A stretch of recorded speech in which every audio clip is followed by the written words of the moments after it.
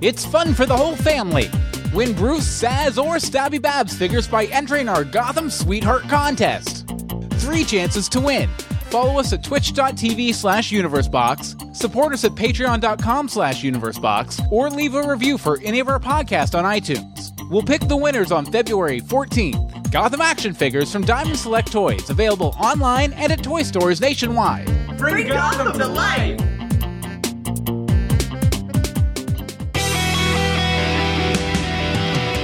Terry Hatcher joins Season 2. Rachel Bloom writes Super Friends. And we discuss We Can Be Heroes. This is Supergirl Radio.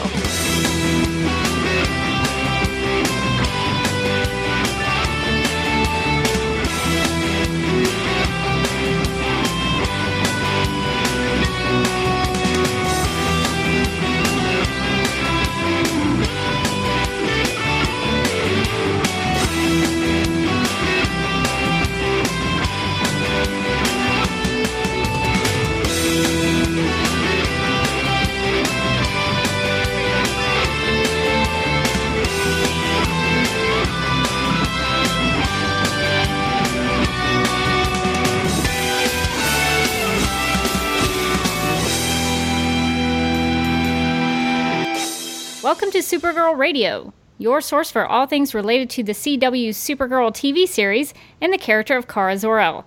My name is Rebecca Johnson. I'm Carly Lane. I'm Morgan Glennon. And for this episode of the podcast, we are going to discuss the Season 2 episode of the show titled We Can Be Heroes. But first, let's get to the news. Terry Hatcher has been cast and will be joining Season 2 of Supergirl for a multi-episode arc. Details on her character are scarce, but she'll eventually become this season's big villain. I am so excited about this! It was funny because I think Andy B from the Flash podcast, he sent me a link, and I was like doing something else, and I kind of clicked on it, like not knowing what it was, and I opened it up, and I was like, what? This is so exciting. Amy Adams is probably the best Lois Lane in my opinion, for me, in my personal opinion. But Terry Hatcher's Lois Lane is like my gold standard. She is the Lois Lane that I kind of judge all Lois Lanes by. So I love her as Lois Lane. Lois and Clark is one of my favorite TV shows, and she's a good actress. I've seen her in several other things. She's in one of my all-time favorite movies, Soap Dish. If you've never seen it, you should watch it. It's awesome. So I am so excited about the fact that she's coming onto the show, and we'll get to see her. And I was really curious because I have some speculations about, what she might be doing on the show, but I kind of wanted to hear your thoughts about it. Carly, what are your thoughts on this news and what it might mean for Supergirl Season 2? Well, there's a lot of speculation. Sorry, I had to cough. There's a lot of speculation going around that she could be, they're saying that she is the bad guy, which I was thinking to myself, does that mean that she's related to Cadmus? Because they've kind of gone quiet. And also, does that mean we're going to get an on-screen Dean Cain, Terry Hatcher reunion? Because as we know, Jeremiah is still with Cadmus. I was like, please let this happen. I want it so much. That would be the dream. Yeah. That's my prediction, is we're going to get a little nod. I think it's possible. I think, who would pass that up? I can't imagine they would pass that up. Morgan, what are your thoughts on this news? I'm so excited. Like you. I think Terry Hatcher's Lois Lane is probably one of my favorites, if not my favorite Lois Lane. So her being on the show is going to be really exciting. And I love that she's a villain, too. I think that that's like her part that she could really sink her teeth into. And I think she'll be very fun, very campy. Oh, yeah. And I think this is going to be awesome for especially Superman fans to see Terry Hatcher kind of flip the script a little bit and stretch her acting chops, if you will, stretch her muscles a little bit to actually play something that we wouldn't expect from her. And Carly, I was thinking about the whole Cadmus thing because we, of course, on Supergirl Radio love the Doctor. We love Lillian Luthor. And so I was starting to think about the fact that I thought that Lillian was going to be like the big bad of season 2. But if Terry Hatcher's going to be this big bad, and if she is connected to Project Cadmus, could we, forget Dean Cain, could we see a potential scene of Terry Hatcher's big bad villain interact with Lillian Luthor? Because I would flip out. I would totally flip out. And when I was thinking about that, I remembered that Terry Hatcher and Brenda Strong were on Desperate Housewives together. So not only is there a Lois and Clark connection, there's a Desperate Housewives connection.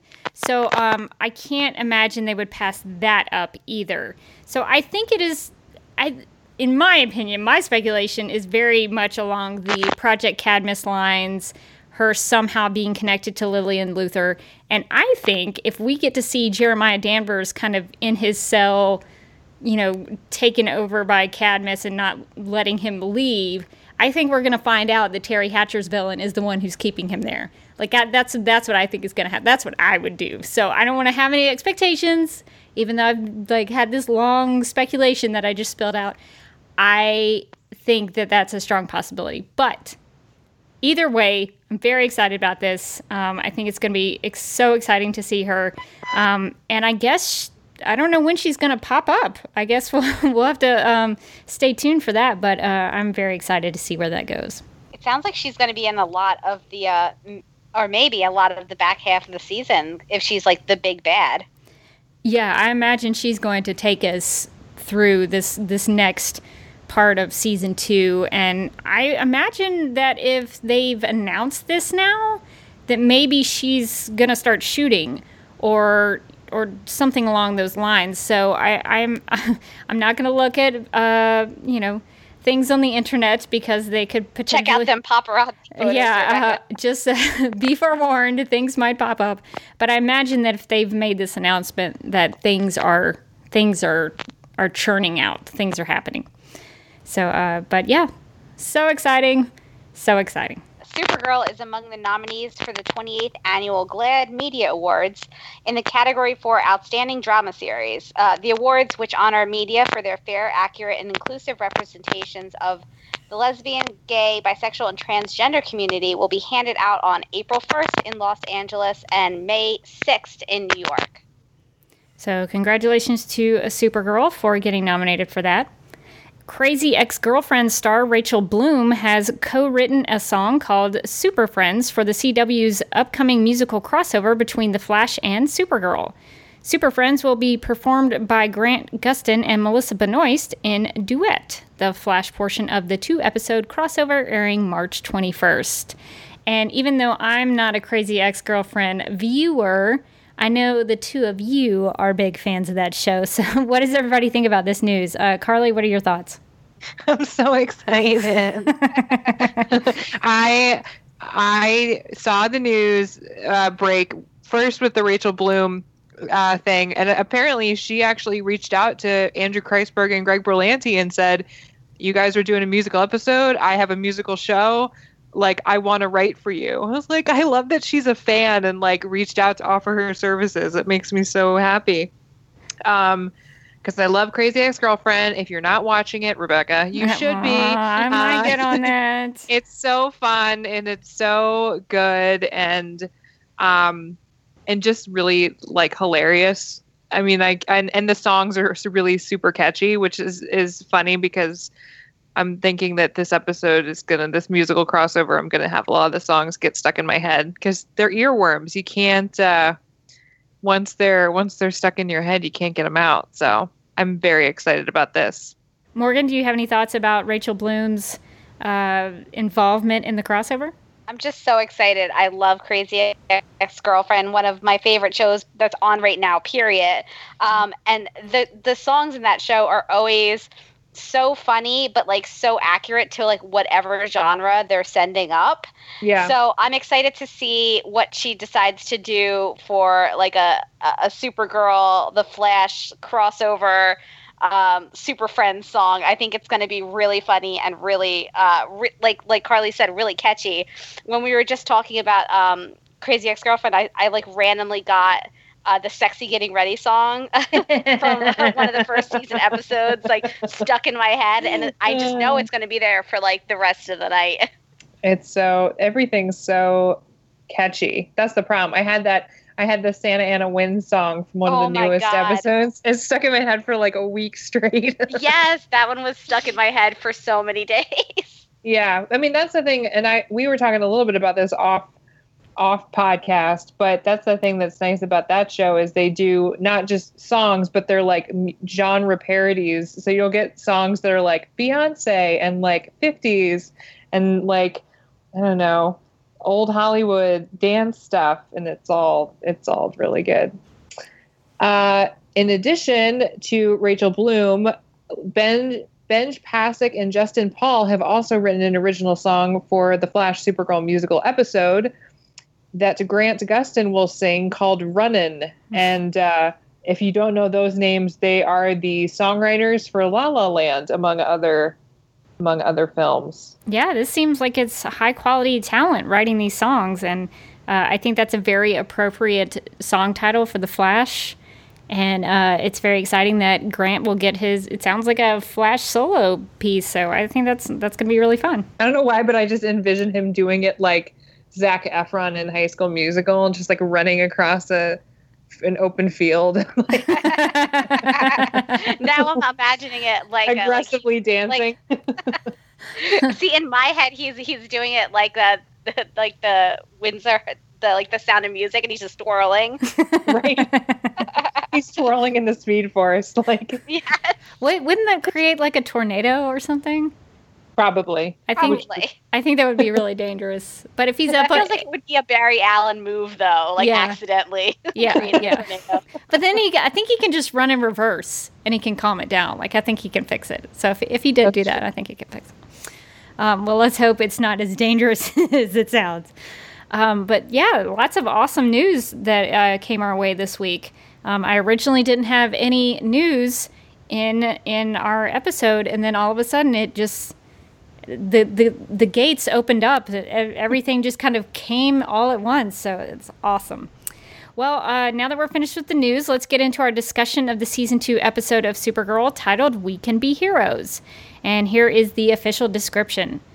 After Livewire, guest star Britt Morgan seemingly breaks out of prison, Supergirl is intent on recapturing her.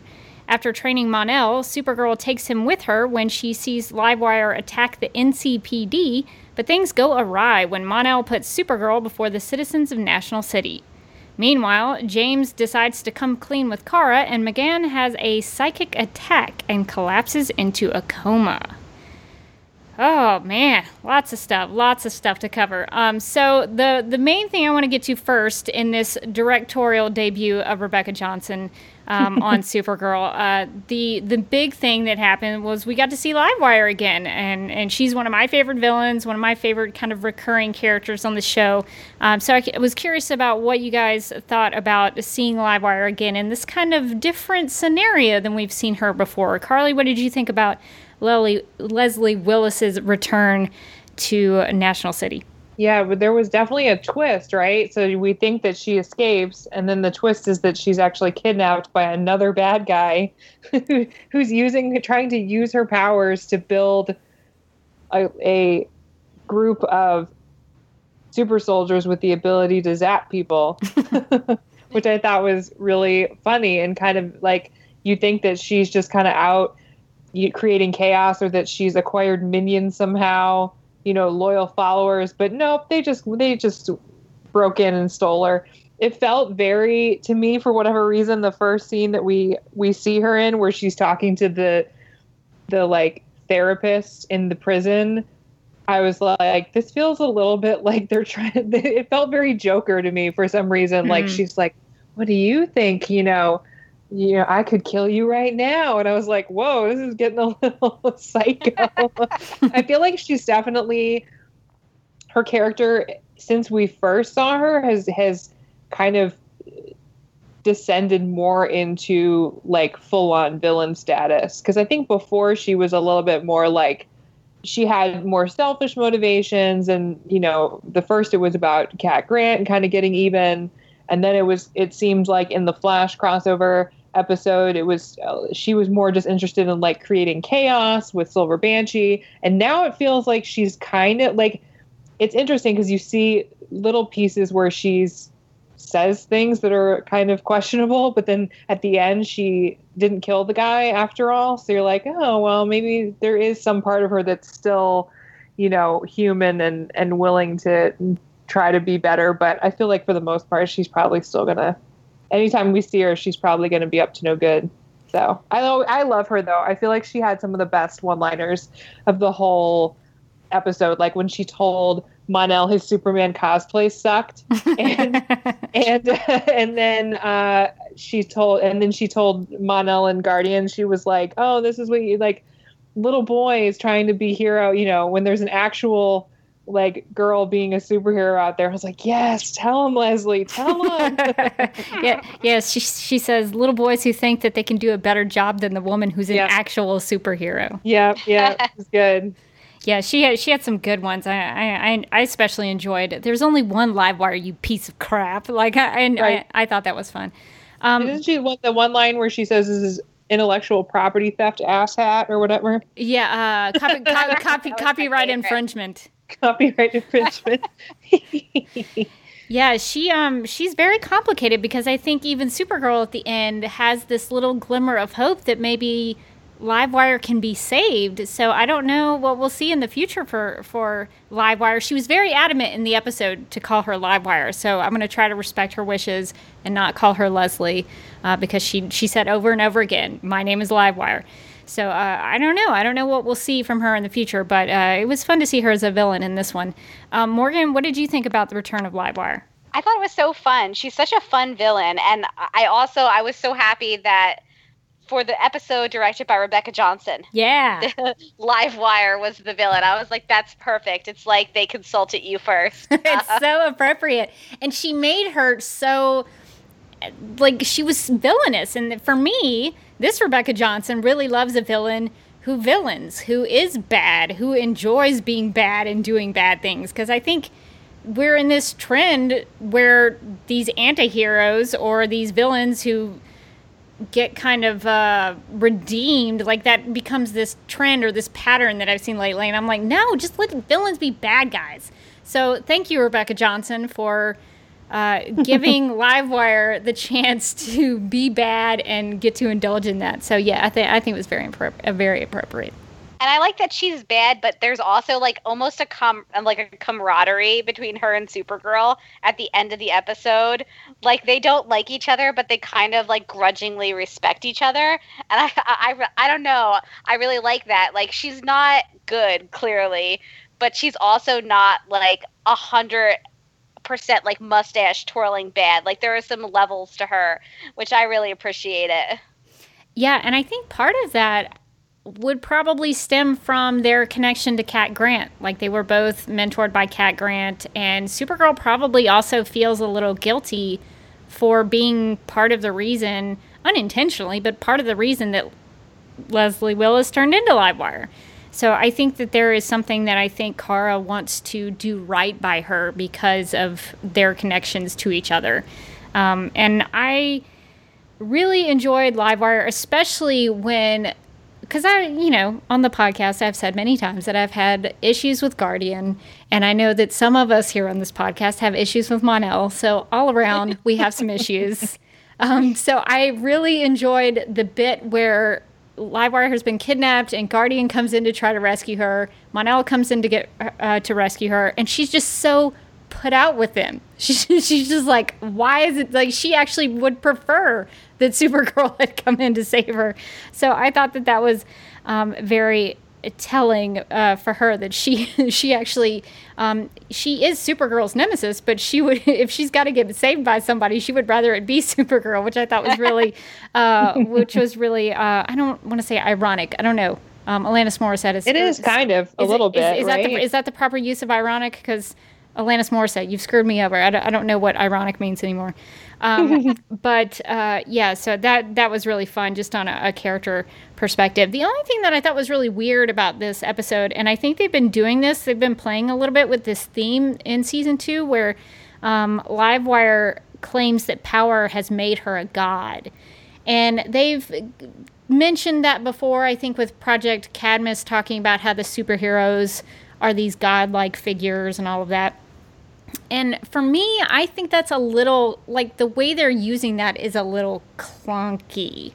Like, if you were to ask me about Batman v Superman Dawn of Justice, which you should, because I love the movie, they played up that whole, like, God thing very, very well. But on Supergirl, it's been kind of like, I guess maybe you could say that they have powers, so they're kind of godlike, but it doesn't really, like, there's no real thematic thing happening there. So I don't know why they keep mentioning it. It's very strange to me. But that was the only thing that I was like, that's weird. But Livewire was tons of fun. And Britt Morgan, I love her in the part. I think she does such a great job. She totally gets kind of the punk rock, mad at the world kind of aspect to the Livewire character. So I thought that was great. And I also liked that Maggie Sawyer had mentioned that she was a fan of Live and Wired before it got its unfortunate cancellation when she was talking about crap about Supergirl. So I thought that was an insight into Maggie's listening habits. So that was interesting. My one Livewire nitpick, and this is such a minor thing, I feel like the show has been experimenting with her look as a character. And I was going back and just looking at her past appearances. And I don't know if part of it is they're trying to make it more like she's descending fully into her powers or something. Because if you look at the very first episode that she was in, she kind of has a more natural skin tone, but then her hair was silver. And then the episode with the Flash in it, she's got white straight hair and more pale skin. And then this time it's her hair was crazy. It's maybe they're trying to show that her physical appearance changes the longer that she has these powers. I just thought it was interesting, but I was I missed the very first look that she had because I liked that one the best. That was my favorite. Now that you mention it, that there is a difference in that, and she does it, and maybe it's partially to show she's losing some of her humanity. There's part of her that's gone, and I would try to justify it when she uses her electrical abilities, maybe that sort of makes her skin whiter and her hair crazier, like she's being electrocuted. But she didn't really use them at the beginning because she was covered in water when she was sitting there with that doctor. So I don't know. Yeah, I don't know. I was noticing. I was I feel like every time we've seen her, she's looked a little bit different each time. Yeah. That was just my one little thing, but it's not of any importance.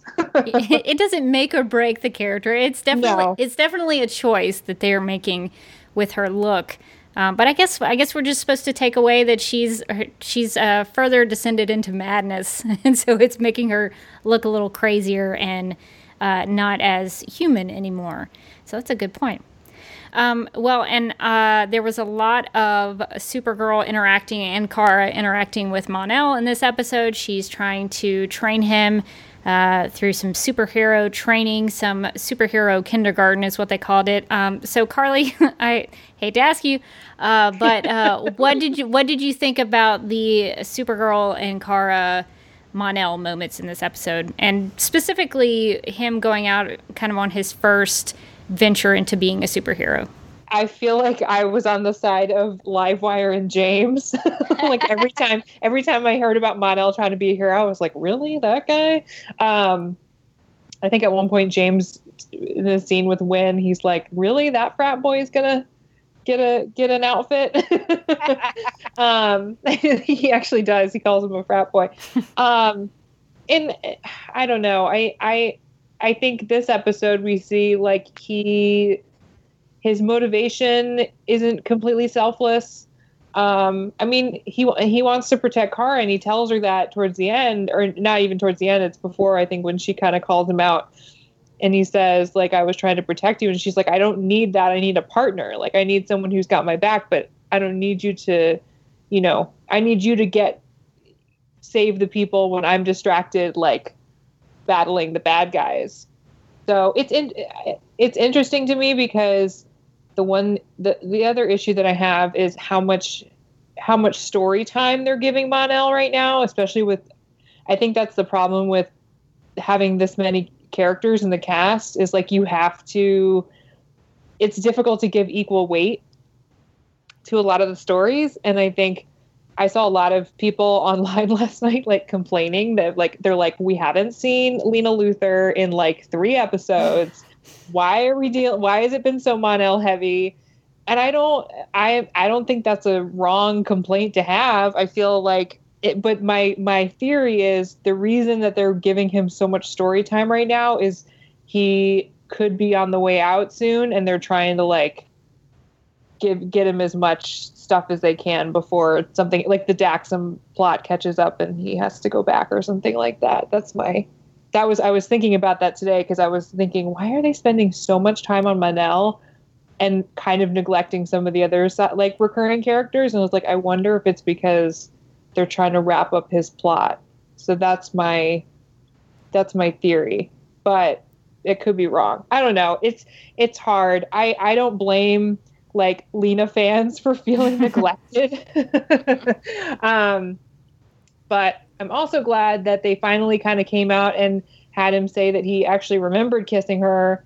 And I feel like Kara had a really interesting reaction to it that I don't know how to take, but it to me seemed like she kind of just got very overwhelmed by it and didn't know how to react. Yeah. And was like, high five. Awkward. It was the most awkward. It was so awkward and painful. I almost felt bad for him in that moment. Almost. Almost.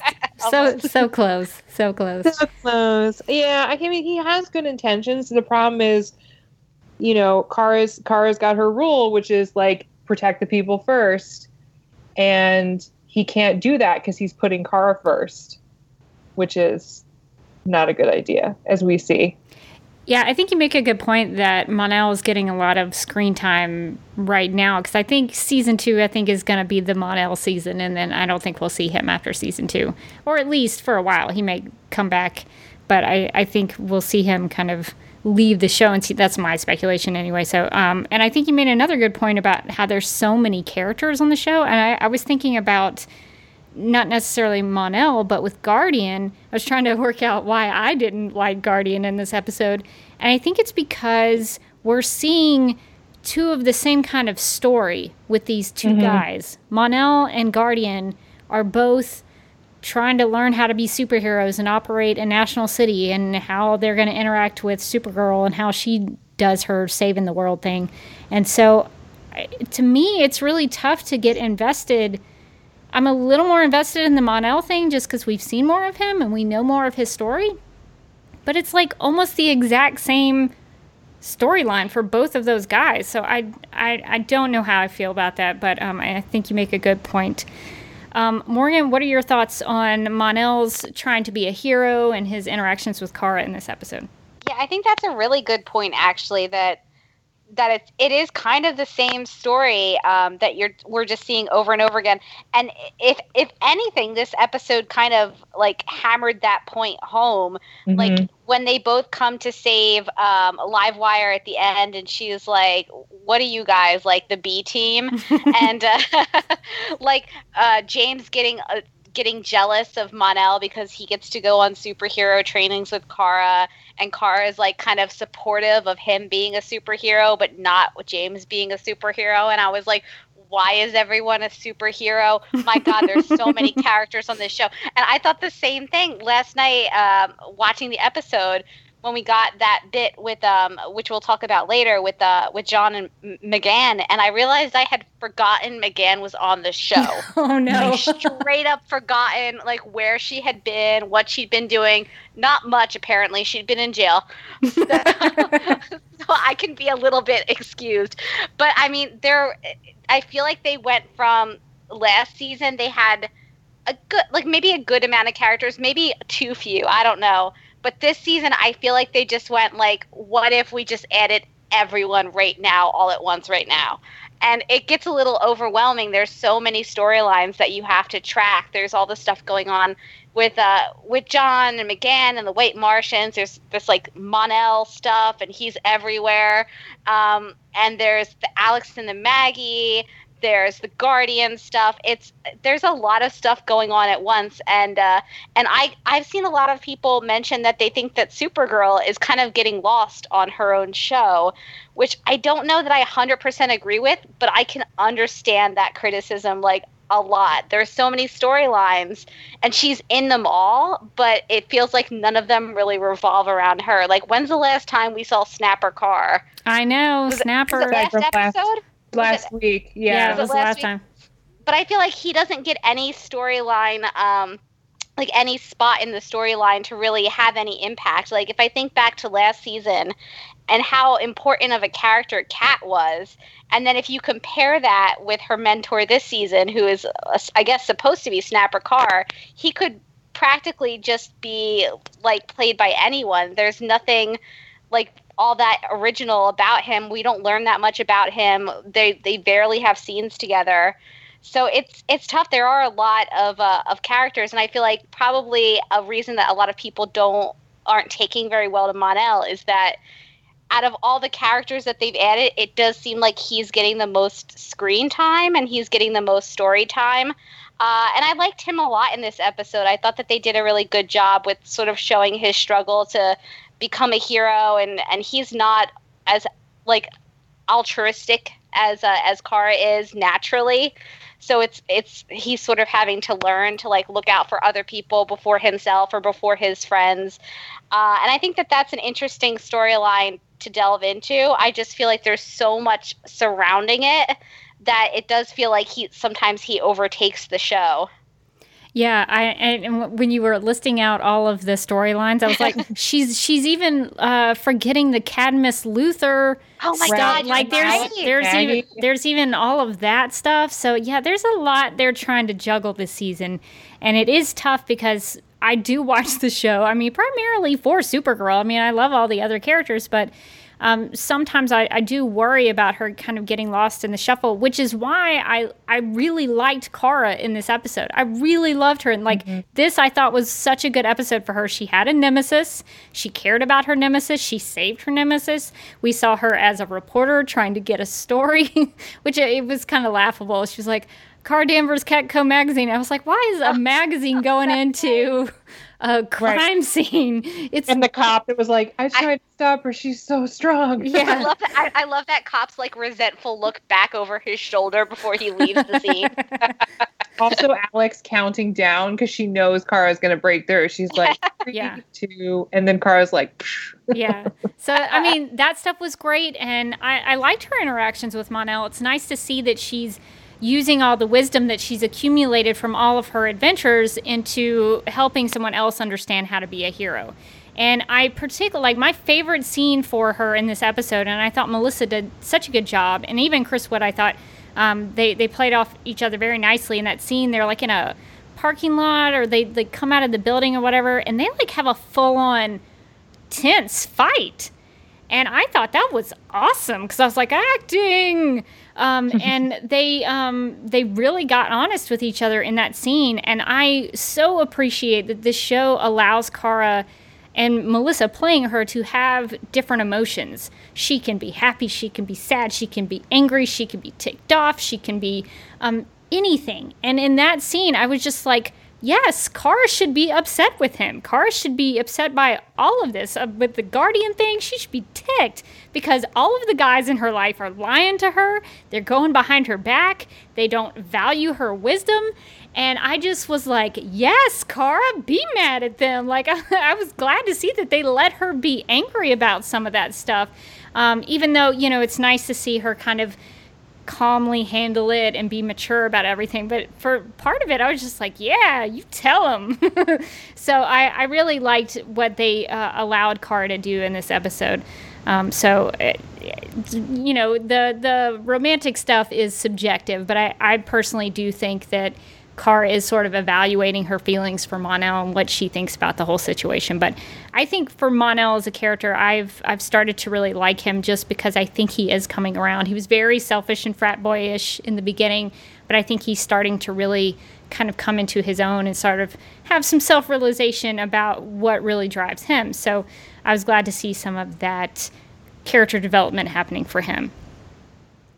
And since we've mentioned Guardian a little bit, he was the other one sort of trying to be a hero in his own right in this episode. So, Carly, what did you think about the Guardian situation with James getting outed as the other hero in National City?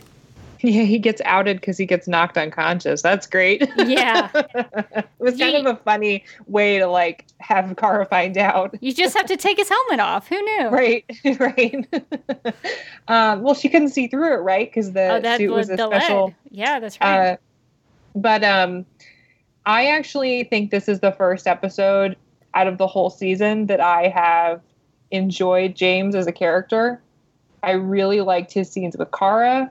The scene that they had at Catco where they were talking and he was going to tell her that he was Guardian. He was actually gearing up to tell her. And then Livewire, or who they thought was Livewire, attacked the police department.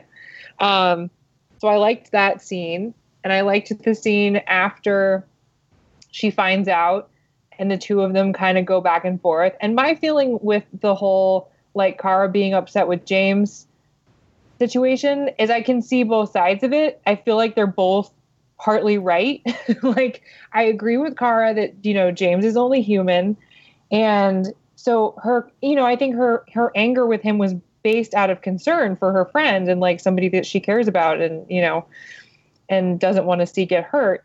And then the other side of it, like, I can see James's perspective because for him, like, he wants to do this. And he even says to her, I feel more like myself as Guardian than I've ever felt as James Olsen.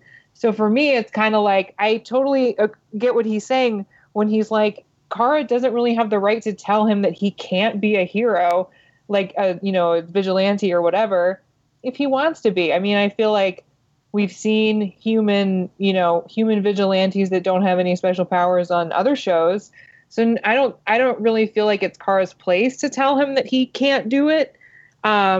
He's a grown man. Right, exactly. He's a grown man Olsen. He can do it, and you can't tell me what to do. And if he's like, this is where I feel the most comfortable with myself, I'm like, sure, like, embrace it.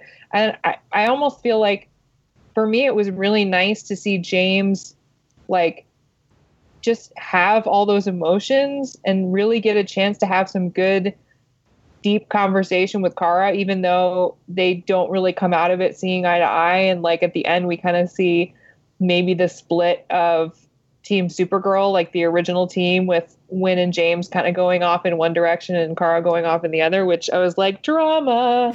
But you know me, I like my angst. So I was like, ooh, they're going to split them up. This is good. I was, like, ready for the juicy, the juicy team split. So that was my feeling. And I like that the show, like, Kara, they're willing to show Kara have different emotions and perspectives on stuff. And she doesn't, I like that they show that she isn't always going to agree with her friends and maybe isn't always 100% right on stuff. Like, I feel like she's partly right, but I also feel like James is partly right. So that's where I came out of from this episode. Yeah, and she took a stand. She took a hard stand about what she thought about the whole Guardian situation. She wasn't really wishy-washy about it, which I was really impressed with, that she had thoughts, and she said, nope, that's how I feel about it. So I don't care what you do, but that's how I feel about it. So, yeah, I was impressed with her doing that. Morgan, what are your thoughts on the Guardian parts of this episode with him finally... having the truth outed and all of his adventures with Winn? I liked it. I felt like this was sort of a needed episode for that storyline, at least, because I could not have cared less before this one. And this one took me a step further to caring. And James is very much like very John Locke from Lost in this one. He was like, don't tell me what I can't do. But I did like that Kara was, at the end of the episode, you kind of think Kara is going to be like, oh, you did a good job. Like, let's all work together. And she's like, no, I'm still not cool with this. This is still not okay. Which is nice. I think there are some times watching this show where everybody is so delightful, and there's not a lot of conflict, which I appreciate. But sometimes it's nice to have like a little bit of them sort of having differences of opinion and not exactly seeing eye to eye. I think you guys, I can't remember if it was you or Carly that called out that line where he said that he felt more like Guardian, more like himself as Guardian than he ever did as James Olsen, which I took almost as like a meta commentary on the fact that they had like literally just given up having this character be James Olsen. Yes, 100%, 100%. Like, you know what? We tried him as Jimmy Olsen, didn't work. Now he's Guardian. Just accept it. Just accept he's Guardian. And Kara's like, no, I read the comics. I'm not accepting this. But I thought that was such a, like, that line took me right out of the episode for a couple minutes because I was like, oh, come on, for the love of. Yeah, and this is not the first time that they've done something like that in the writing, and I was actually, for a lot of the episode, I did feel like Kara. Like, I was like, Kara, you're saying everything I feel right now about this whole thing. And I've been trying to figure out, because, you know, Morgan, you mentioned you're sort of you took a step into caring. I'm still like, nope. I think I backed away a step. I think I went backwards.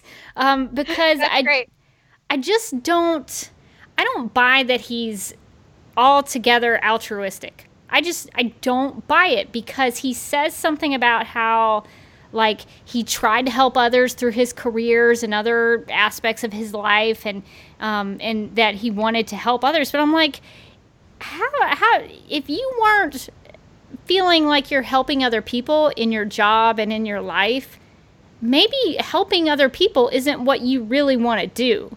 Does that make any sense? Like, I feel like if you really want to help other people, that's going to make you feel like yourself. It's going to make you feel good. You know, anytime you help somebody, it's not necessary, you know, you're going to feel good about it just as much as the people you're helping. And I just don't buy that he is actually wanting to help other people, because he always talks about, oh, I'm going to be a hero. Everything is, I'm going to be a hero. I want to be a hero. I'm going to do this thing so I can be a hero. It's not about, I don't think it's, I mean, as much as he says it is about helping others, I just don't personally buy it. I think if somebody is a hero, they're not going to always talk about how much of a hero they are. You know what I mean? Like, I think that was sort of a contrast with the Mon-El character in this episode too. Like, they were both kind of bad at this. I think that James maybe got a little bit more of a pass in the episode for it than he did, but I think they were like kind of, in some ways, kind of equally bad at being heroes. Yeah, totally. Yeah, I think there were a lot of similarities and contrasts to both of them and how they were dealing with this. And I thought what Supergirl said to James and Winn at the end of this episode just like hit all of the things that I feel about this whole Guardian James Olsen thing. Is she tells them, you two were heroes to me way before all of this. And that's what I feel about these two characters, that these are the humans. These are the people who are the everymen. And they, instead of being able to help other people just by being who they are, they have to make themselves into superheroes. And I just thought that was so poignant that Supergirl said, you know what? It didn't mean, you know, you didn't have to have that shield to be a hero to me. You didn't have to be able to hack everything in the world to be a hero to me. You were heroes to me because you were my friends. And I just was like, okay, number one, that is actually capturing how I feel about this situation. And number two, that's a very Supergirl thing for her to have said. And I just wish that James, I think maybe part of this is that, and why I'm having such a hard time with it, is that we only see James being Guardian. We see him sitting at his desk at work, but he's not really doing his job. He's never doing anything. He's not doing his job. He's not interacting with other people. I think one of the things I love about the Supergirl character is that, yeah, we see her go fight the bad guys and we go see her save the day, but she's also, helping Cat Grant with her son, or doing things with Alex, or, doing something for someone else that doesn't entail her being Supergirl. So I think for me, I would be more willing to take a step towards Guardian if we saw James, not Guardian, if we saw James do something for someone else just out of his own will to help someone else. Like if he was doing something strictly just to help someone else as James Olsen. I think I've been missing that. So I'm still having trouble with this whole thing. But I at least feel good that Supergirl is speaking for me in the storyline. So in some ways, I feel like I'm okay about that. And I think I have some problems with the Guardian storyline just from like a story show perspective. So, okay, James becomes Guardian. Everyone's okay with that. What happens then? Like, are we splitting our time between Supergirl, like punching super like powerful aliens in the face and like, what, then we're going to split over and James is going to be like tuxedo masking it, like throwing a rose and not doing anything helpful? Like, is he just going to be like, half the show is her, fighting space aliens, half the show is him like street level, like beating up thugs? Like, where does the show take this storyline, like realistically? I think that's my biggest problem. I don't understand where a superhero like Guardian fits in to a show with Supergirl. Like, I think that just, to me, they haven't proved that concept yet. Like, how does this work on this show? Yeah, and I think that's a fair point. And I think that's something that Supergirl is trying to figure out herself in terms of him being out there as Guardian. It's going to put him in danger, and she has to figure out how she is going to navigate that and how she's going to handle them doing that, and if she's going to respect them doing that on their own versus them all doing that together. So I think that's a reasonable question, and I think that's also something that Supergirl is asking. So I think maybe the show is wanting us to ask that question. So I guess we'll find out more about how they handle that, and Carly will get her angst and how the team maybe comes back together or maybe not. At the end of the episode, I really thought that he was going to become like a member of the DEO. Because if you think about it, like Alex is often in situations that are just as dangerous for her. She's not a superhero and she still kicks ass. So, I mean, but that's a part of the show I think that we all understand and is like baked into the show. Whereas the Guardian stuff is like just its own little thing, like on an island. So I want to see what they do with that. Especially since like J'onn J'onzz went to win and said like, you guys make a good team, you're effective or whatever. So it almost seemed like that could be leading into like bringing James in. Yeah, that's when I thought he was going to be like, come on and work for us at the DEO, and it did not go that way. I just love that Winn. I feel like Winn is constantly in fear that Martian Manhunter is going to kill him when he screws up. He's like, it's like, if you do that again, you're dead. No, fired. What? Well, I mean, he did some things maybe he shouldn't have. So I guess he felt like somebody else would have taken it too far. But Sean's not like that. He's a pretty good guy. So I do think that could have been foreshadowing that maybe they would eventually bring James in to work with them. Because I mean, they already have one superhero. Well, two technically, three. They have Supergirl, Mon-El, Martian Manhunter, and I guess McGann if she ever decides to become a superhero. The DEO could just be all superheroes. So that, I mean, it may go that way. We'll have to see. And speaking of McGann and J'onn, they had a really nice storyline in this episode. So Carly, what did you think about their interactions in this one? The award goes to David Harewood for making me cry. The entire storyline was just so good. I mean, from the very first scene that we get with McGann, where has her like psychic attack, and then he comes in and gets her, and then that scene with J'onn and Alex, where he's like flat out refuses to do the mental bond with McGann, and that great line that he has of like, I will not give her my daughter's smiles. I was like, oh, my heart.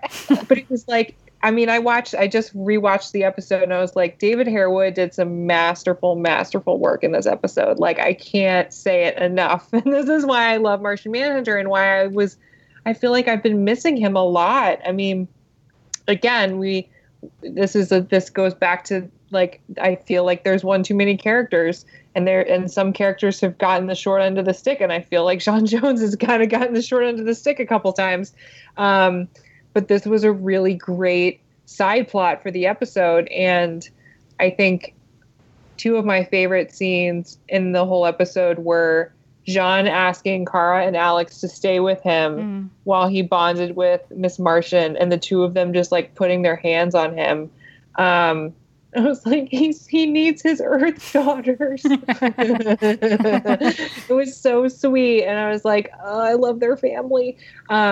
Which to me, I'm like, I just want that all the time. Like, I want the three of them to just be like a little family unit. It's just so great. And then the scene where he goes into the bond and tells McGann, like, I'm here for you. Come back with me. You know, we're friends. I'm like, they can. If a white Martian and a green Martian can make it work, then there's hope. There's hope for the rest of us. Rise above our differences. So yeah, the whole thing, I think, was really, really good from start to finish for me. And David Harewood and Sharon Leal are like 100% A+, good stuff.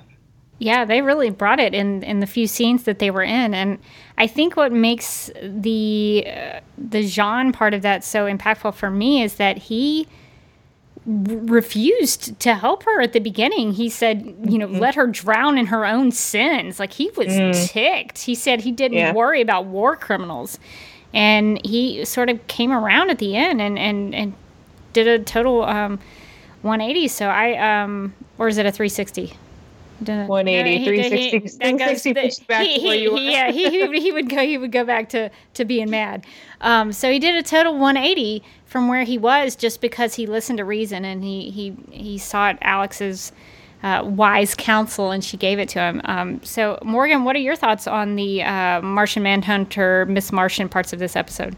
I think those were actually my favorite parts of the episode. They were just so emotional, and David Harewood did such a good job in all of those scenes. Like that line that Carly said about not giving his daughter smiles, like, that broke my heart. And like, pretty much every part of that storyline was so well executed, so well done. I feel like, why can't we have this Martian Manhunter in every episode? He's just so good, and I liked learning more about McGann, because, like I said earlier, I kind of forgot about her entirely, because there are so many characters, but she's a really intriguing new addition to the show, and I'd like to see more of her, and I think that this episode really justified us seeing more of her. So, and that episode when he goes, the moment when he goes into her, like, does the like mind meld thing and goes into her mind and like sort of kind of forgives her, was such a heartwarming moment, and the fact that he asked both Kara and Alex to be there with him was just like cementing how powerful their bond was. Yeah, and I really liked all of that, because we got to go back and see Mars a little bit and find out more about her backstory and how she wanted to save a little boy from being killed, that she refused an order. And so I really liked seeing that in terms of her character. We got more from her in this episode. And I was particularly impacted by the forgiveness aspect of this one. Alex tells him, forgiveness isn't something that you give to somebody who hurt you. Forgiveness is something you give to yourself. And I kind of sat on that for a little while, because I once heard the pastor at my church say that when he was talking about forgiveness, he was kind of making the analogy that forgiveness is when you think someone doesn't owe you anything anymore. And so I personally hold to that personal definition of forgiveness. So I was trying to understand Alex's definition of forgiveness, that for him to forgive her actually helped him. And I think it did. It freed him a little bit from the anger and the kind of the betrayal that he felt towards McGann, and he could open himself up to being her friend after he did that. And I think it's nice to see, like Carly said, like, I think it's nice to see two people who, you know, came from different backgrounds, who shouldn't have liked each other, became friends and found common ground. And it's really nice to see that happen between the two of them, because now they can have fun adventures. Now maybe they can team up. Maybe they can now work together and do some Martian stuff to help out. So I was really glad to see her come out of her coma and be with us again. And I was a little offended that they had kind of a canary cry that she did breaking up her cell. But I'm going to let it go. It's a little sensitive issue for me right now, but I'm going to let it go because everything else was so good with them. And I liked the way she was handled and the way their relationship was handled, because David Harewood, he did a phenomenal job of showing the drastic differences between before he forgave her and then after he forgave her. So I thought that was a nice bit of acting for them. So I think we've hit on all of the big topics in this episode. So what did everybody think about this episode overall? Carly, what are your thoughts? Solid episode. Once again, I'm glad we got Livewire back. She's great. I loved the drama aspect of the episode. I loved the James and Kara conflict and the fact that the original team Super Friends might be splitting up. I'm kind of looking forward to that because I feel like it could bring some interesting plot to have the team like a little bit fractured. Mon-El and Kara didn't kiss, which I was very excited about because that end scene, I was like, it was close. It was close. Watching through my fingers, like, please don't let the kiss happen. But then the high five happened, and it was somehow worse. It was like, I'm having secondhand embarrassment for everyone in this. But now I'm like, okay, needs more Lena. I saw somebody saying we need more Maggie backstory, and I second that. And then my other request is Mon-El can go back to Daxam. That would be good. No, I honestly I don't think he's a terrible character. I think the problem is the show has just been focusing a lot on him lately, and I would like to focus on other characters for a little bit, just to make it even. That's my one quibble. Sounds like you have a little Mon-El fatigue. I do. I think that's part of it. I'm like, maybe I wouldn't dislike him so much if it didn't feel like week after week was like a little bit of the Mon-El show. But other than that, I thought this was actually based on like the second half or whatever post hiatus. I liked this week even more than last week. Morgan, what did you think about this episode? Yeah, I thought that this was a really strong one. I really loved the storyline with Martian Manhunter and M'gann. I thought that it was interesting to see Kara be at odds with some of her friends because usually they're all on the same page. It almost made me care about Guardian, but not quite. I'm still not there. I still have no idea what they plan to do with that storyline or why it is happening. But he's more himself as Guardian as James Olsen, so I think we have to be like R.I.P. Jimmy Olsen. It's been real. But I agree. I really agree with Carly. Like, I would love to see more Lena, first of all, because she is fabulous. I'd like to see Brenda Strong again. I'd like to see more backstory on Maggie. I'd like to see more of Maggie and Alex. There are so many things I'd like to see. More Mon-El is not top of that list. Although I did think that he was a lot of fun in this episode, and I do find the actor very charming, and they give him a lot of really funny lines too, which I appreciate. Like, he's a more upbeat kind of character. But I could do with less of him. Yeah, I really like this episode. It kind of hit on everything that I like about the show.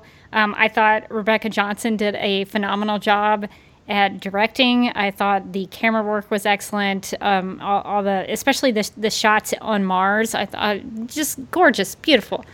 So well done, Rebecca Johnson. Fantastic debut.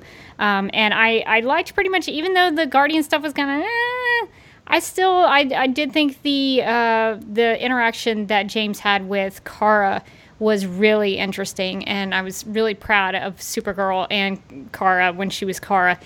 standing up for herself and what she thought and what she believed. And I was really proud of her to, to see her do that. I thought was really great. So, and also Livewire, love it. I wish she would come back more. Sounds like she might come back another time because she's gotten away and Supergirl's going to have to catch her again. So I look forward to seeing her come back. Well, and I guess that's going to do it for our discussion, but let's find out what our listeners had to say about We Can Be Heroes. At Patty Mello says, so Guardian is a better hero than Mon-El. Who would have thought? But Alex and Jean are better partners for Kara. At The Devil Jackie says, I hope this episode means we no longer have to dwell on the boys and their consistent whining on wanting to be a hero. At Kaya _Matsui says, a Livewire episode without Kat. I'm crying. So I chose to ignore Guardian and Mon-El so I can be happier with this show. At Rantasmo1 says, I love the fact that Kara can operate in the gray. She is way more complex than Clark. At Madtown Davidson says, loved the McGann John moments. I wish the main villain and his powers had been explained a bit better. Yeah, that seemed a little unclear to me. Like, he felt very one-dimensional. Oh, yeah, definitely. I don't even think we learned his name, did we? I don't think so. I think he was just like villain I think guy. he was just some random guy, he was right? just scientist. Yeah, he was just a guy who wanted some money, I think. That was his big motivation. I think, well, he was saying, like, I want to create a bunch of super soldiers, and then maybe, like, villains will pay me to send my guys in or whatever. I don't know. Weird, like, inexplicable motivations, I guess. Or maybe they were just so simple that we kind of, our brains kind of glazed over. At Stinko407 says, I am calling it now. James/Guardian will be killed at the end of the season. Writers don't know what to do with him anyway. I mean, that's a speculation that, I don't know that we can totally dismiss, because there was a mention of him, you could be killed if you go and do this. So I'm not going to dismiss this. I think that's a speculation that could happen. I don't personally think that they will kill James off, but I mean, it does seem very ominous that Supergirl is very concerned about that. At Imo Pengu says, we need more of McGann for real. David Harewood really showing his chops when he was talking about forgiveness and hate. At Kyle Lucas says, James, Metropolis needs you back. Mon-El, Daxam needs you back. Bye-bye. At Will Montgomery 14 says, great Martian Manhunter episode, and another reminder that it's always a good time to send Mon-El to the future. So not much love lost for Mon-El, I guess, with our listeners this week. I feel like there has to be some like contingent of like Mon-El super fans out there, and I want those people to tweet us like reasons why. Yes, right. Tell us why you love Mon-El. I'll totally respond. I'm sure those reasons are out there, and I just want to know more about them. If people like Mon-El, I'm not gonna dismiss that. Like, you have your reasons, that's fine.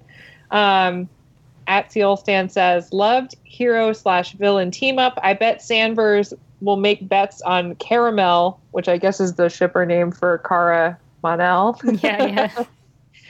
Caramel ending badly.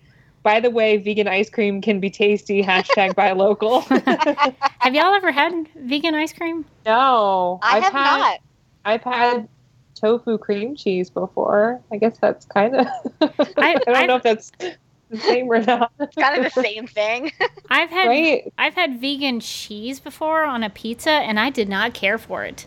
It's probably along similar lines then. Yeah, I mean I buy and eat almost all organically, and I'm very strict on that most of the time, especially when I'm at home. When I eat out, I try to be good with my choices, but I don't think I would touch vegan ice cream. After that experience with the vegan cheese, I was like, nope. I can understand why Alex doesn't like that. That's true. I don't know. I feel like I'd give it a try, and then you can say you've had it, and if you don't like it, then you don't like it. I mean, it's still ice cream, right? Right. Can you really screw up ice cream? I mean, is it though? Is it ice cream? Is it though? We're gonna get some angry tweets about vegan ice cream now. And then lastly, at Blue Bendy Straw says, loved the Sorting Hat podcast, but why no McGann? I know, we left out Miss Martian. Okay. I feel like in a way that must be my fault for forgetting about her. No, that I placed the blame solely on myself because just, out of time, we couldn't sort everybody. So let's take a quick minute to sort McGann. And also, since we didn't sort them previously, Eliza and Jeremiah Danvers. So, Carly, go. Where would you put McGann? I had to go back because I remember we talked about it a little bit off show. Because I had to find what I picked for her. I said I feel like for me she's a Gryffindor because she did the honorable thing in resisting the order from the White Martians and helping the other Green Martians escape. Plus, she's like kind of a little bit of a reckless fighter with the whole underground fight club thing. So I feel like she's a Gryffindor for me. All right, Morgan, where would you put McGann? It's funny because I remember us having that whole conversation about where we would put her, and I think I originally said I would put her in Slytherin because she was sort of hiding her identity. But after this episode, I have changed my opinion, and I think I would put her in Gryffindor as well because I think it was very brave for her to give her blood even though she knew it was probably going to result in her being outed as a White Martian. Although, on the flip side, she didn't tell them that she was a White Martian. Who knows what kind of health, side effects that could have had on him, which was, like, my immediate thought was, like, can you donate blood if you're a White Martian? So that was a little Slytherin-y, but I think her heart was in the right place, and she seems pretty brave, so I would go Gryffindor. Yeah, I kind of fought this on the Hufflepuff Gryffindor side, but I don't think she's necessarily a Hufflepuff because they are known for being loyal, and she was not loyal to those White Martians. So, and that's a good thing, I think. But she, I think I would put her in Gryffindor as well. I think Gryffindor is all around for McGann. And let's do Eliza Danvers really quickly. Carly, where would you put Eliza?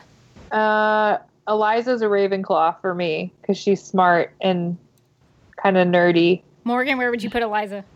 Definitely Ravenclaw. Yeah. Super sciencey. I mean, maybe a little bit Huffle because she's loyal to her family, but I think for me the fact that she's kind of a brain puts her mostly in Ravenclaw for me. This is weird. Ravenclaw too. So I think we're 2 for 2 in all agreement. It's very strange. And where would we put Jeremiah? Carly, where would you sort him? I would put Jeremiah in Hufflepuff because I feel like he has loyalty to friends and family. Like he was loyal to Martian Manhunter. He's loyal to Eliza and Kara and Alex. Even in the midst of like being trapped in Cadmus, he still helped Supergirl escape. So I feel like he's a Huffle for me. Morgan, where would you put Jeremiah Danvers? See, I think Slytherin because I think that we don't know what he's doing in Cadmus. So we don't know if he's, if he's helping them out in some way, if he's kind of got turned by them, if he's still like resisting them. I mean, I feel like we don't really know enough about Jeremiah for me to really accurately sort him. But I kind of, I guess my headcanon is that he's like gone along, but he's like secretly like sabotaging them. Which is a very Slytherin thing. I mean, that's based off nothing, so this is not one of my most scientific house sortings. I'm sorry. we can revisit Jeremiah Danvers when we have more information. But I think that's an interesting point because he does have a certain disregard for the rules. He's very resourceful and determined and clever. So I think that could be that he I think I would put him in Hufflepuff for a lot of the reasons that Carly mentioned, that he's loyal, that he is friendly. He was friendly to Martian Manhunter, and he's been loyal to everyone in his life that we know of so far. Right. Well, the family at least, right? Yeah. So I think I would put him in Hufflepuff. So there we are. I think we've sorted everyone. Ooh. If we've left anyone out, let us know, and we'll sort them when we can get to them. But I think that's going to do it for the sorting hat portion of this episode. I like that it just keeps going. I know. The sorting hat is really never over. We did it for fun. Like, oh, let's have a hiatus episode, and now everybody's like, this character and this one. No, I love it though. It's so funny. It's like it's going to be the podcast episode that never ends. I feel like every time they introduce a new character, we're going to have to like start out by sorting them. Yes. In the character spotlights, we're just going to sort them. We have an email from Kaya who writes, up until now, I didn't have a problem with Mon-El, like at all. But this episode, gosh, I don't know how, but they managed to make me dislike both him and James. I was even annoyed by my boy Win, something I thought would never happen. I honestly wasn't against Mon-El before, especially at the beginning when he had those funny mentor-subject kind of interactions with Kara. But the more they push him into the audience, sidelining the lead character to prop his arc up, the more he becomes intolerable, in my opinion. Morgan, so since Kaya mentioned Wen, do you think that that's a fair assessment that even Wen is starting to suffer a little bit? See, to me, I've really liked the Wen parts of the Guardian storyline. Like, if there's one thing in the Guardian storyline that I've liked, it's been the Win-James interaction. So I don't really agree with that, because for me, at least, I've been enjoying Win this season, even though I'm not particularly enjoying Guardian. But I mean, that's one of those your mileage may varies. Mm-hmm.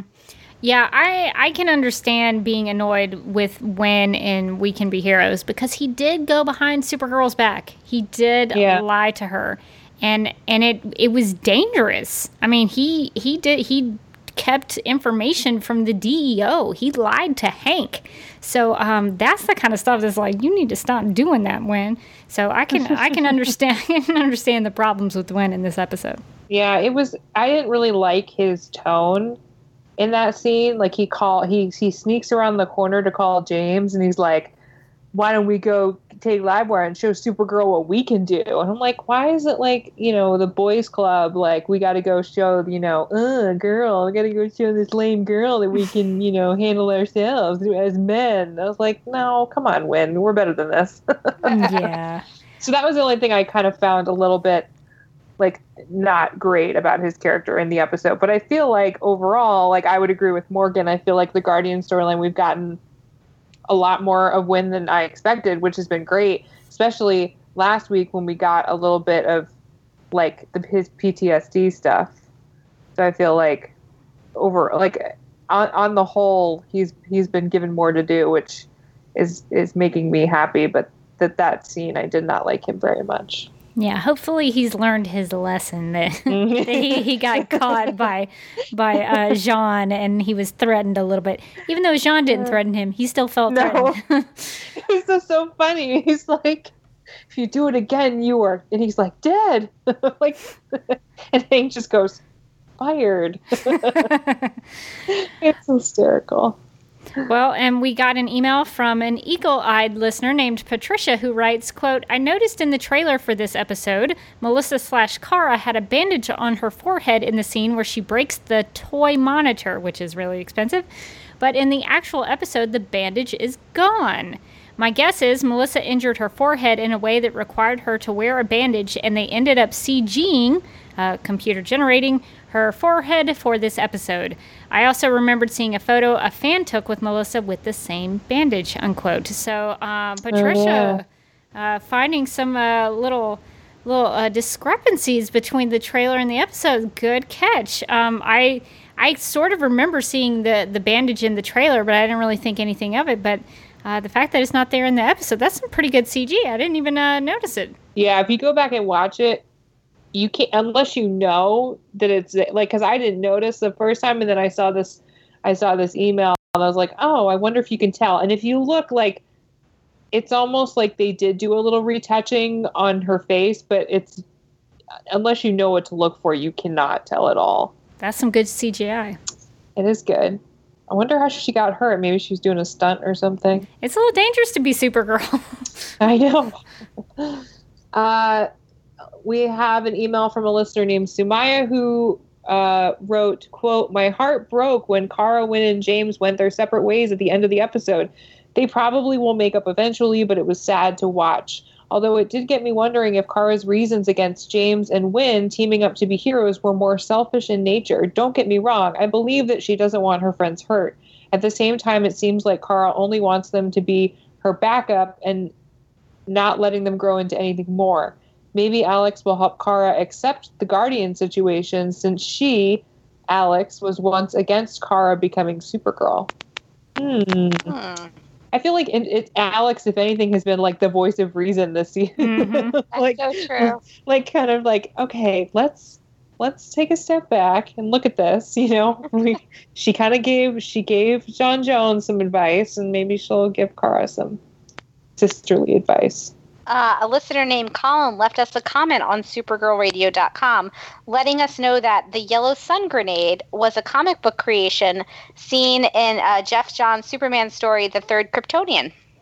And I was not familiar with this when Colin left the comment. I have not read The Third Kryptonian, shame on me.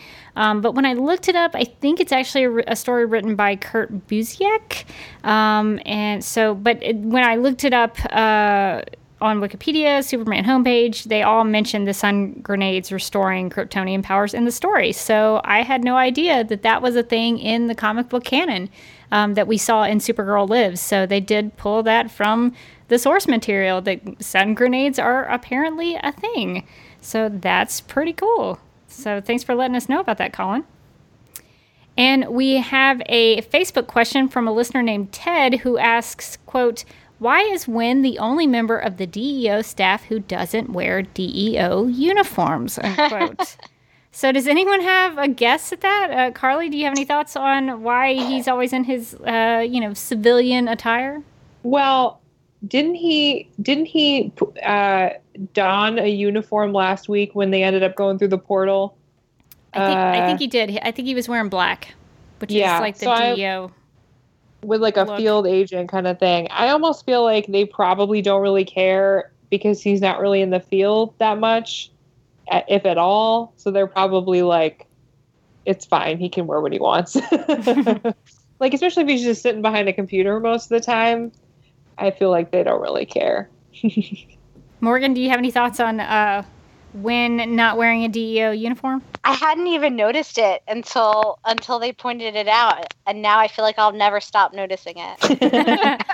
Yeah, he very clearly in We Can Be Heroes is wearing his just normal Wynn clothing in the DEO when he's talking to them. So I guess maybe you have to have a certain status at the DEO to wear their uniforms. Because it is strange, because even when we saw like Agent Vasquez in season 1, she could have been very, high up on the chain with Alex. So maybe that's why she was wearing that. But most of the time, all of them are wearing all black. So it is kind of weird that he doesn't have to do that. But maybe it is one of those things that he's just kind of a guy who is doing computer stuff for us. So we don't care. So I am not sure, but I think that would be my guess. So we'll have to keep an eye out for that in case they ever do make mention of making him wear a DEO uniform. And before we wrap up, let's get to a voicemail from a listener named Greg. Hello, Supergirl Radio. This is Greg H. again. I know it's been a long time since I've called in or emailed, but I have some lovely feedback about last night's episode. I totally loved it. That was my favorite episode of season 2 so far. I love how everything just unfolded, how Kara found out about Wynn and James, and how Mon-El finally revealed the truth to Kara, both of his feelings and his feelings for her being why he wants to be a superhero. Yeah, it's still selfish, but I still don't think he's a bad guy. I still think Mon-El is a good guy. Yes, Carly, I said it. Mon-El is a good guy, a great guy, and I also like how both him and Kara's, I guess you can say, type of romantic feelings are unfolding on the show. We'll see where it goes from here, but bravo, Supergirl, for an excellent episode. And I look forward to hearing the podcast. All right. Well, thanks for calling in, Greg. Always enjoy hearing your perspectives. And you can call out Carly anytime about her Mon-El business. That is fine by me. I feel like that's 90% of what people tweet at me about when I'm watching when I'm like watching the show and live tweeting, and I get people all up in my mentions like, what do you think about this Mon-El part? When this Mon-El part, I'm like, honestly, I try not to think about it much at all, but thank you for telling me. You should just start replying back, who? Right. I don't know him. I don't even know him. I do like a Mariah. I don't know him. All right. Well, that's awesome. Well, if you want to contact Supergirl Radio, like all of these great people who tweeted us and emailed us, and like Greg who called in, you can email us at supergirlradio@gmail.com. You can post a comment on our website at supergirlradio.com. If you would like to leave us a voicemail, you can call us at 678-718-7252. You can like us on Facebook and follow us on Twitter and Instagram, all at Supergirl Radio.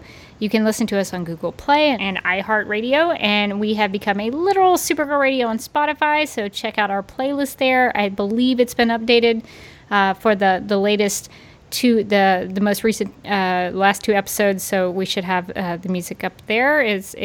I added 2 songs. I don't know if there's any more, let me know.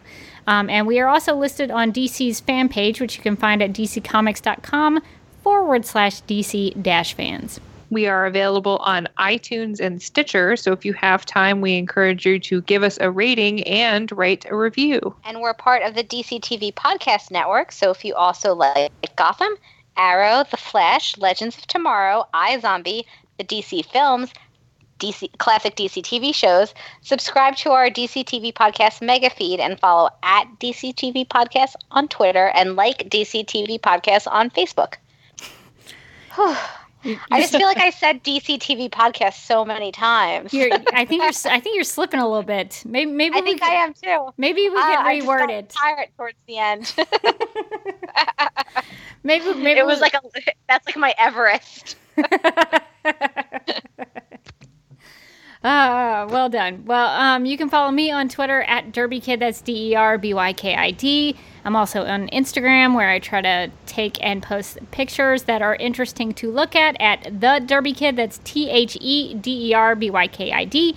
And you can also watch some videos I've shot and edited on my YouTube channel at youtube.com/DuckMilkProd. That's DuckMilkProd. You can follow me on Twitter at my name, Carly Lane.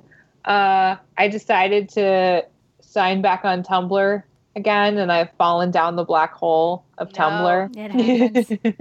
It's not that bad, I promise. I did a little cleaning out, so I'm actually okay. Mostly just posting GIFs and stuff. So if you want to follow me on Tumblr, you can follow me. I'm at favoritings.tumblr.com. I went a little guest heavy on other podcasts this week. Don't get jealous, Rebecca. I'm a little jealous, but I'm also super proud. I'm super proud. I think it's awesome you're doing that. I did. I made it a resolution sort of casually to be on more podcasts this year. So I was a guest on my friend Preeti's podcast on the first episode of her new podcast called Riverdale Hot Archie Edition. We talked about the pilot episode of the CW's Riverdale, which is really good. And if you're not watching it, you should be, because it needs the love ratings wise. So you should check that out, especially if you're an Archie Comics fan, if you're a Riverdale fan, because she is a huge Archie Comics fan and really dives into that whole backstory of all the characters. And it was a lot of fun. And then I was also a guest on the Fan Theories podcast, talked about Westworld and all the crazy fan theories that kind of sprouted up over the course of the first season, and any kind of fan theories that we had going into season 2. So aside from that, I'm writing for Nerdist and Sci-Fi Wire, and mostly you can just find me on Twitter, screaming into the void. You can find me on Twitter. I'm at Mojotastic. That's MOJOTASTIC. I'm also one of the co-hosts of the Legends of Tomorrow podcast, so you should definitely check that out. And some of my writing can be found on Buddy TV. All right. Well, if you want to hang out for a quick spoiler section, we'll be doing that after our theme music. But until then, I'm still Rebecca Johnson. I'm still Carly Lane. And I'm still Morgan Glennon. And if you think that having a deadly pen pal you see once a year is fun, you should know that having a nemesis is stressful.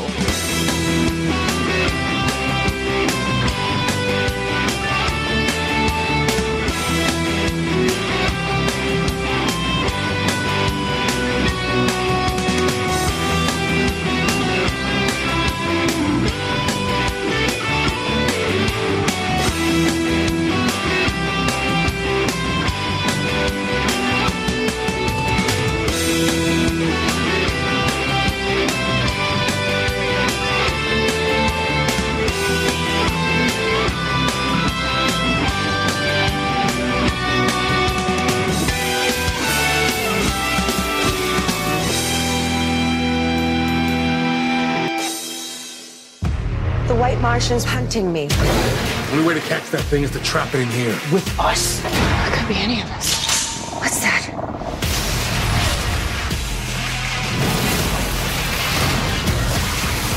The monsters are real. Supergirl, all new next Monday at 8, 7 Central on the CW. And we're back. And what you just heard was the audio for what's coming up on Supergirl. The next episode is called The Martian Chronicles. The official description reads, quote, Armek, guest star Terrell Tilford, a white Martian, descends on National City intent on taking McGann, guest star Sharon Leal, back to Mars to face her punishment as a traitor. Hank and Supergirl determine the best way to keep McGann safe is to bring her to the DEO. However, when it is revealed that Armek has shapeshifted into McGann and is now loose in the building, the team realize he could be disguised as any one of them, unquote. Ooh, this sounds pretty good. Carly, what is most exciting to you about this description? Everything. More specifically, I believe this is what you would call a bottle episode. Bottle episode, trapped in the DEO. Wah, wah. Well, and I, you know, for me personally, I love bottle episodes, even though, you know, they're very well known as like a way to save money, especially if the show's been kind of blowing their budget lately. So if this whole thing is going to take place inside the DEO set, I'm so here for it. Like, yes, just especially when you get the creepy plot of somebody could be a shapeshifter and isn't the real person. I'm like, I love those plots. Like, I loved it on Star Trek. I love it on Supergirl.